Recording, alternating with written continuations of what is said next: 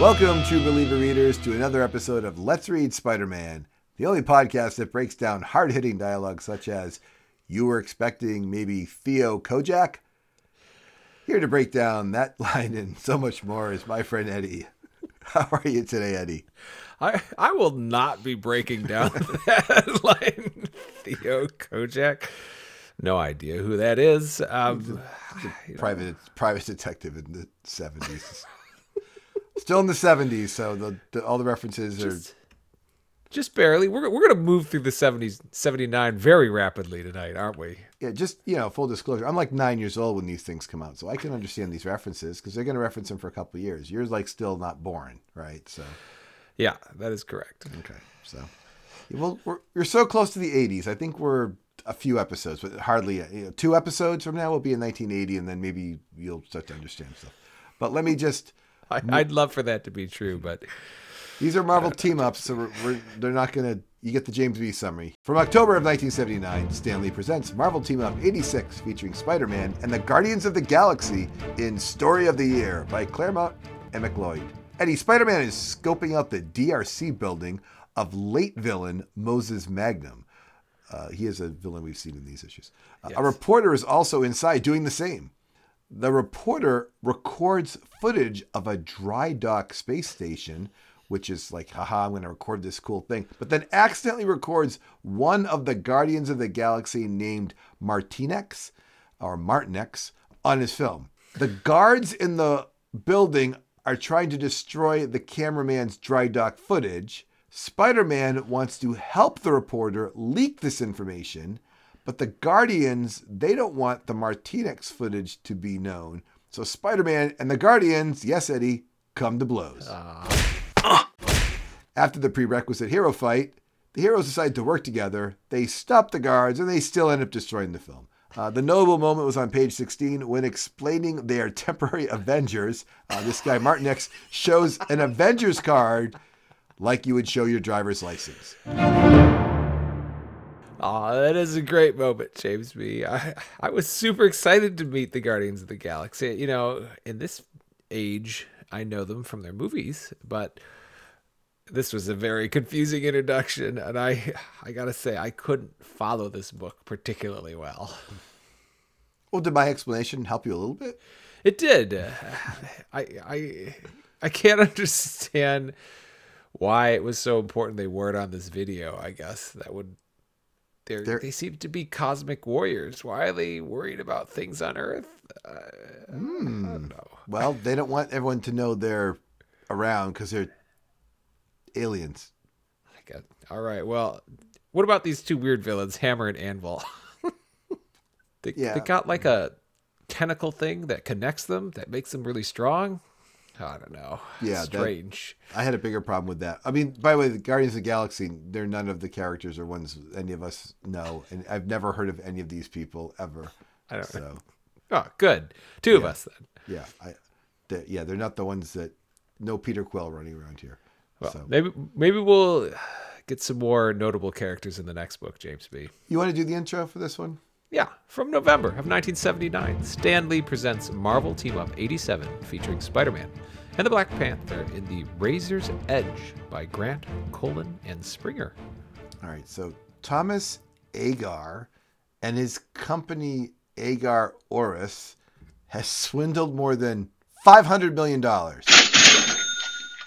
from Wakanda, in a tungsten ore deal. Allegedly, the ore that Agar delivered was of a much lower grade than Wakanda had purchased. Anyway, the Black Panther shows up yelling, "I am the Black Panther!" And then he kidnaps Agar in front of Peter Parker, who's taking photos. The reader is led on that it wasn't really the Black Panther yelling, "I'm the Black Panther," and kidnapping a person. But Spider-Man is not led on.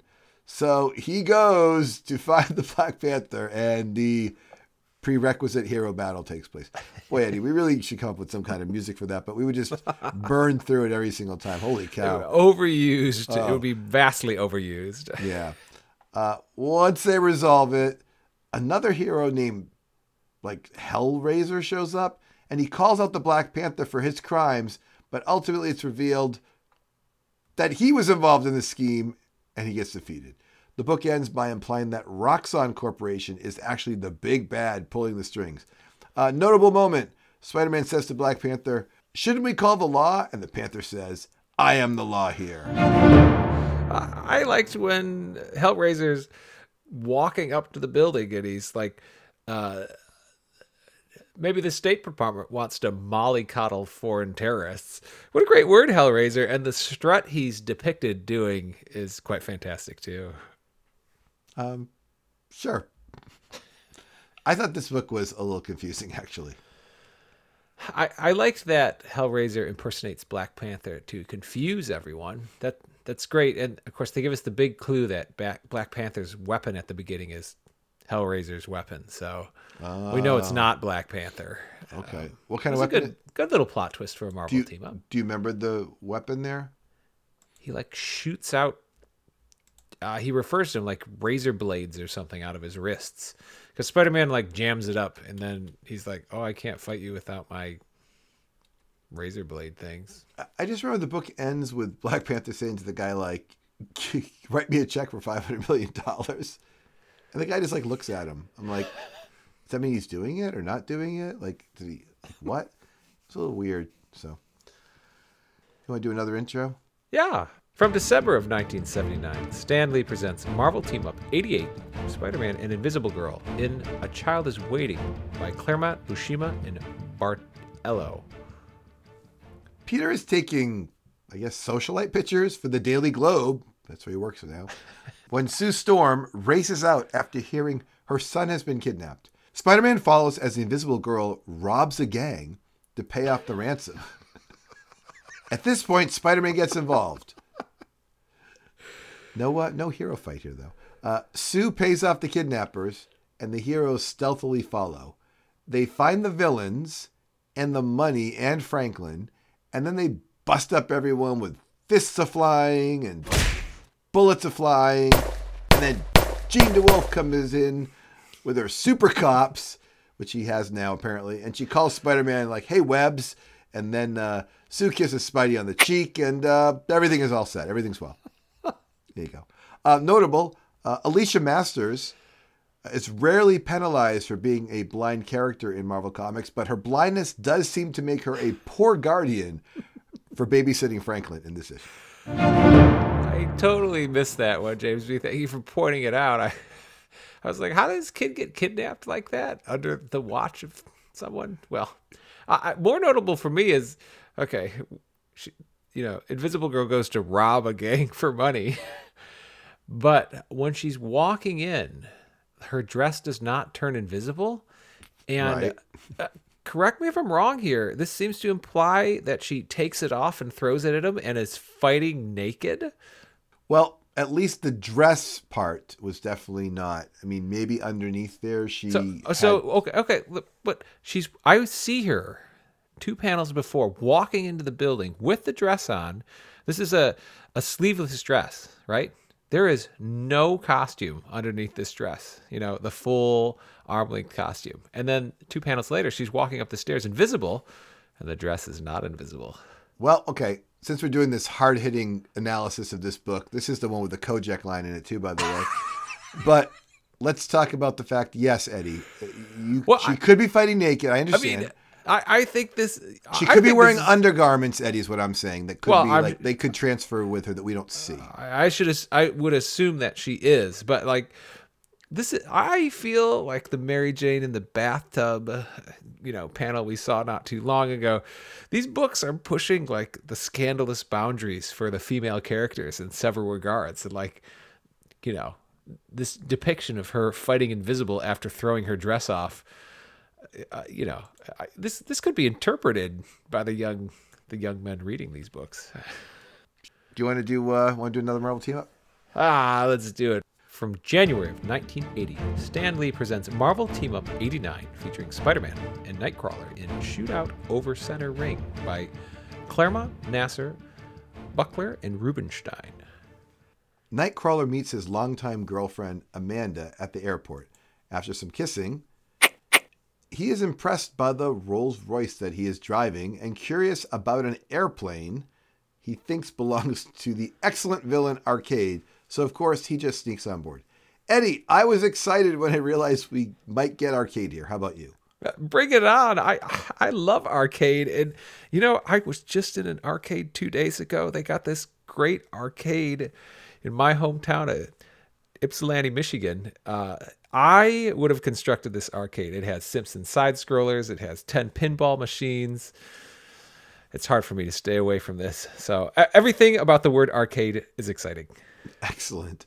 Well, what's not exciting is that they give us a lot more of this dude named Amos Jardine. He's talking to Arcade that he wants to kill Spider-Man, and Arcade's discussing that, he wants to kill Spider-Man. I'm sure this is tied to the previous time we've seen Arcade, but maybe not. I don't even remember who Amos Jardine is. But Nightcrawler heads to a circus to prevent this assassination that he sort of overhears about. At the circus, someone is dressed up as Spider-Man at the circus, and Peter Parker is there taking pictures. So Peter then says, I'm going to change into Spider-Man. And at the same time, Nightcrawler is going up to save the fake Spider-Man, but then the real Spider-Man shows up to save Nightcrawler. And I read that section twice just to follow that, and it's hard because they don't show the fake Spider-Man, which makes it trickier. Cutthroat, who is the assassin who is hired by Amos Jardine, fails to kill anyone and just has the circus running around in a panic as he's shooting off his bullets. In the end, Amos Jardine and Cutthroat are both stopped, and Eddie, there's just not enough Arcade in the story, but the notable moment is that Amos Jardine does threaten Miss Locke, which is Arcade's associate, on like page 3, and she takes a whole page and just beats the crap out of him. So. Yeah, she really beats him up. It's too bad Arcade didn't show up. Very disappointing. I agree. I love a good Nightcrawler fight, though. His teleportation abilities are some of my favorite to involve in a fight. I like how it strains him, too. But who's left at the end of this book to clean up? Spider-Man. When he asks Nightcrawler for help, Nightcrawler says, nope. I've had enough excitement for one night. All I want now is some TLC. I don't even know exactly what there is to clean up after a fight. And why does Spider-Man have to do it? I don't know, but it is a good boop ching to end the book.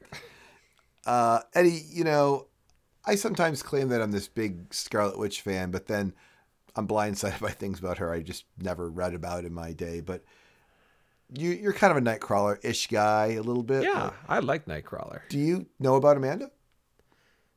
I do not know. Yeah, that is his girlfriend at this time. Like, I've never known him to have like a different girlfriend. It doesn't mean he's with Amanda forever, but the run of 100 books or whatever I was reading, this is his girlfriend. She's just a girl who flies around like she's a airline, whatever, stewardess. And so I was like, oh look, they're using his actual girlfriend. And the X-Men are still kind of a newish book at this time. They're not a lot going on with them. So. But apparently they set up a backstory that this Amos Jardine is the reason that Nightcrawler ended up in a freak show as opposed to, because he was a trapeze artist. So they have some kind of history. Here's my question for you. Do you like this? Do you believe it? Or do you agree with me that this is just a forced thing jammed in there? It feels super forced. I mean, Nightcrawler's working for the circus, and then Amos Jardine buys it and forces him into the freak show, exhibit. It doesn't even make sense. He would be so much more entertaining to watch as an acrobat, no matter how freaky looking he was.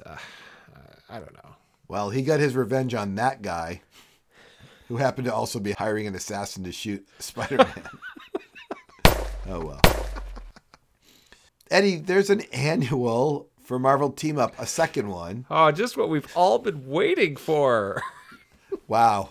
An annual for Marvel Team Up. And somebody bought it. It was from September of 1979. Stan Lee presents Marvel Team Up Annual 2, featuring Spider-Man and the Hulk, sort of, in Murder in Cathedral Canon by Chris Claremont, Sal Buscema, and Alan Kupperberg.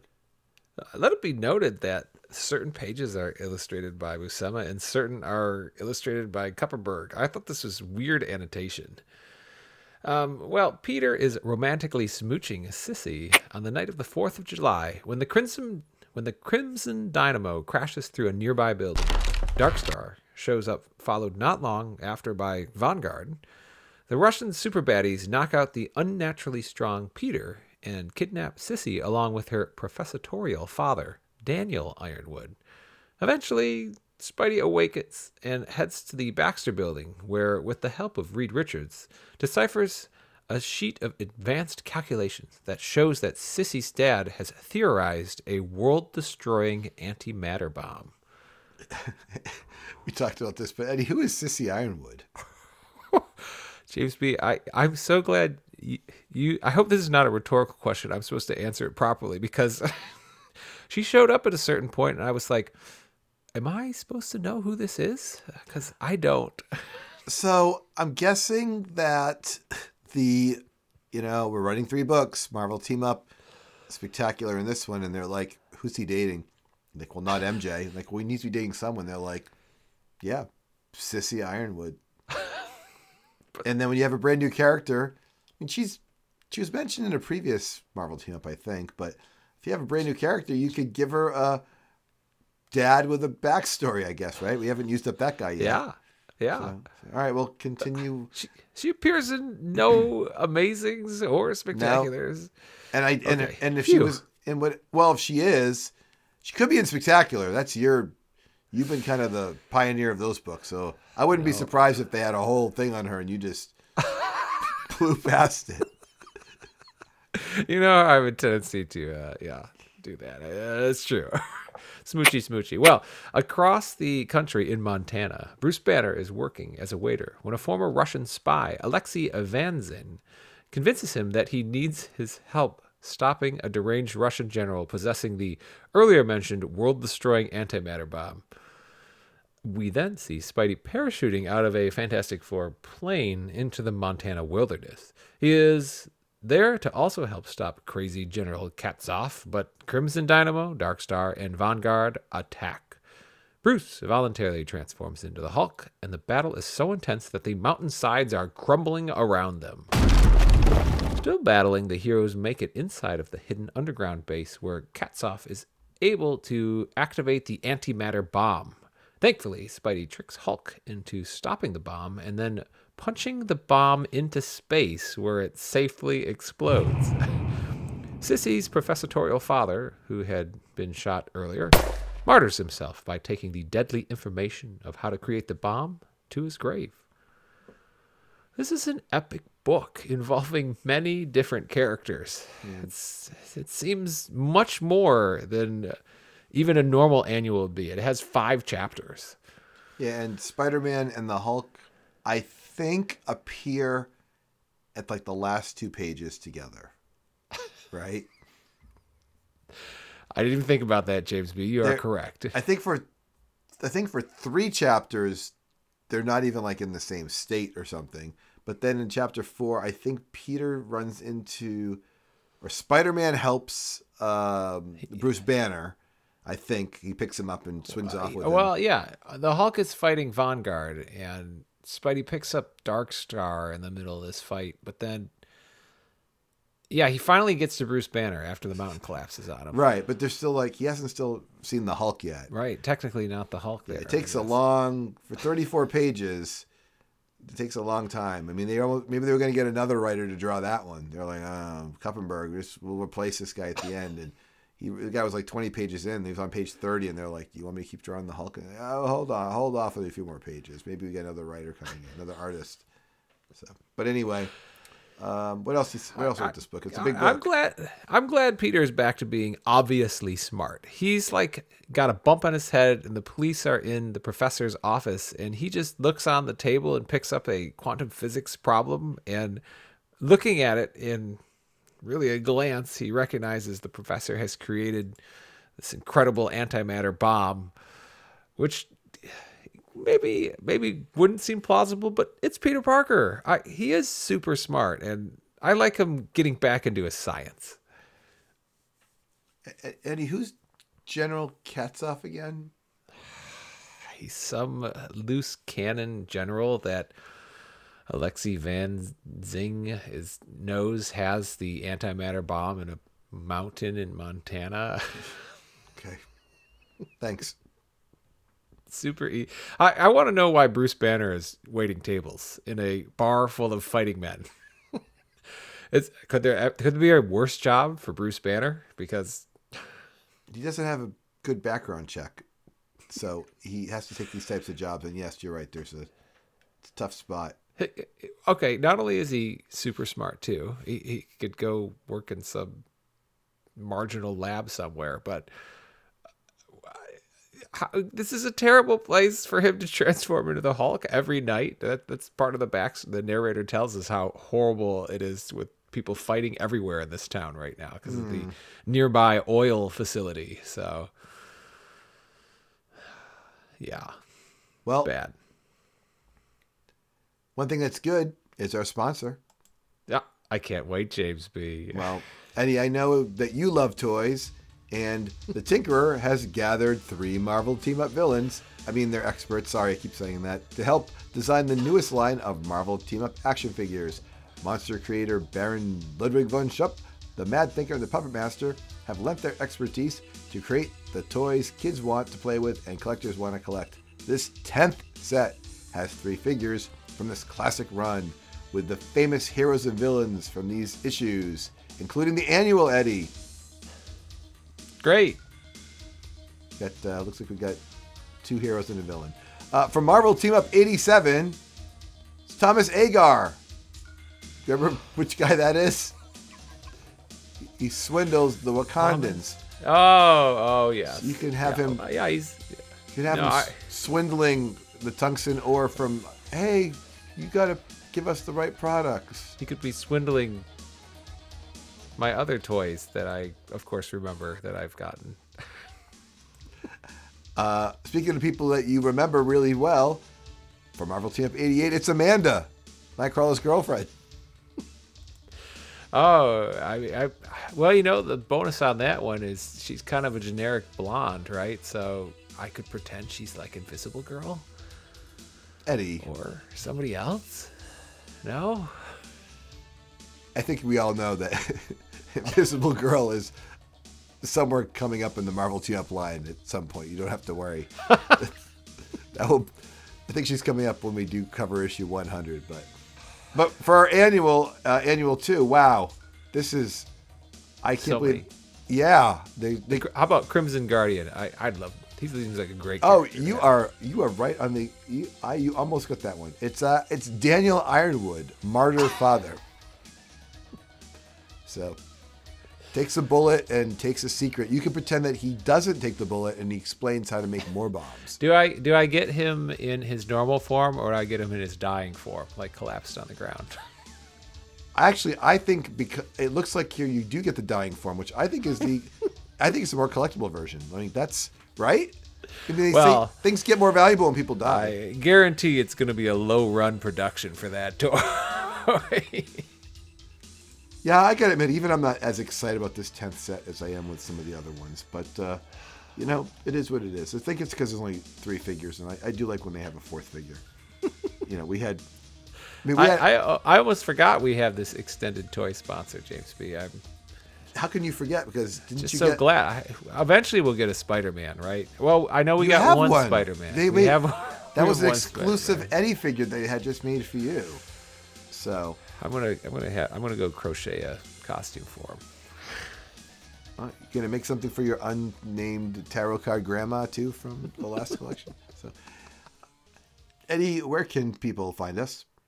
You can email us anytime at letsreadspiderman@gmail.com, or you can find us on Twitter at letsreadspidey. And now it's time for the close. I'm James B, joined by Eddie. And remember, listeners. If you have a blind person watching your child and he gets kidnapped, be sure you can turn invisible and go rob a gang to get money to pay for his ransom. Goodbye. Goodbye.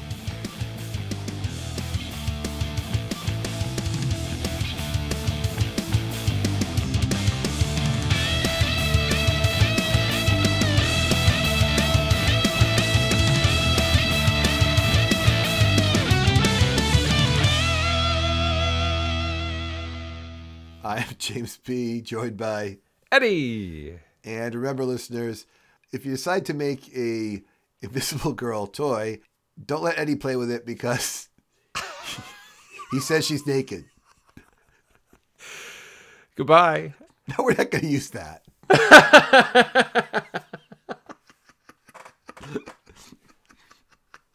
We need to clean that up. That's a terrible clip.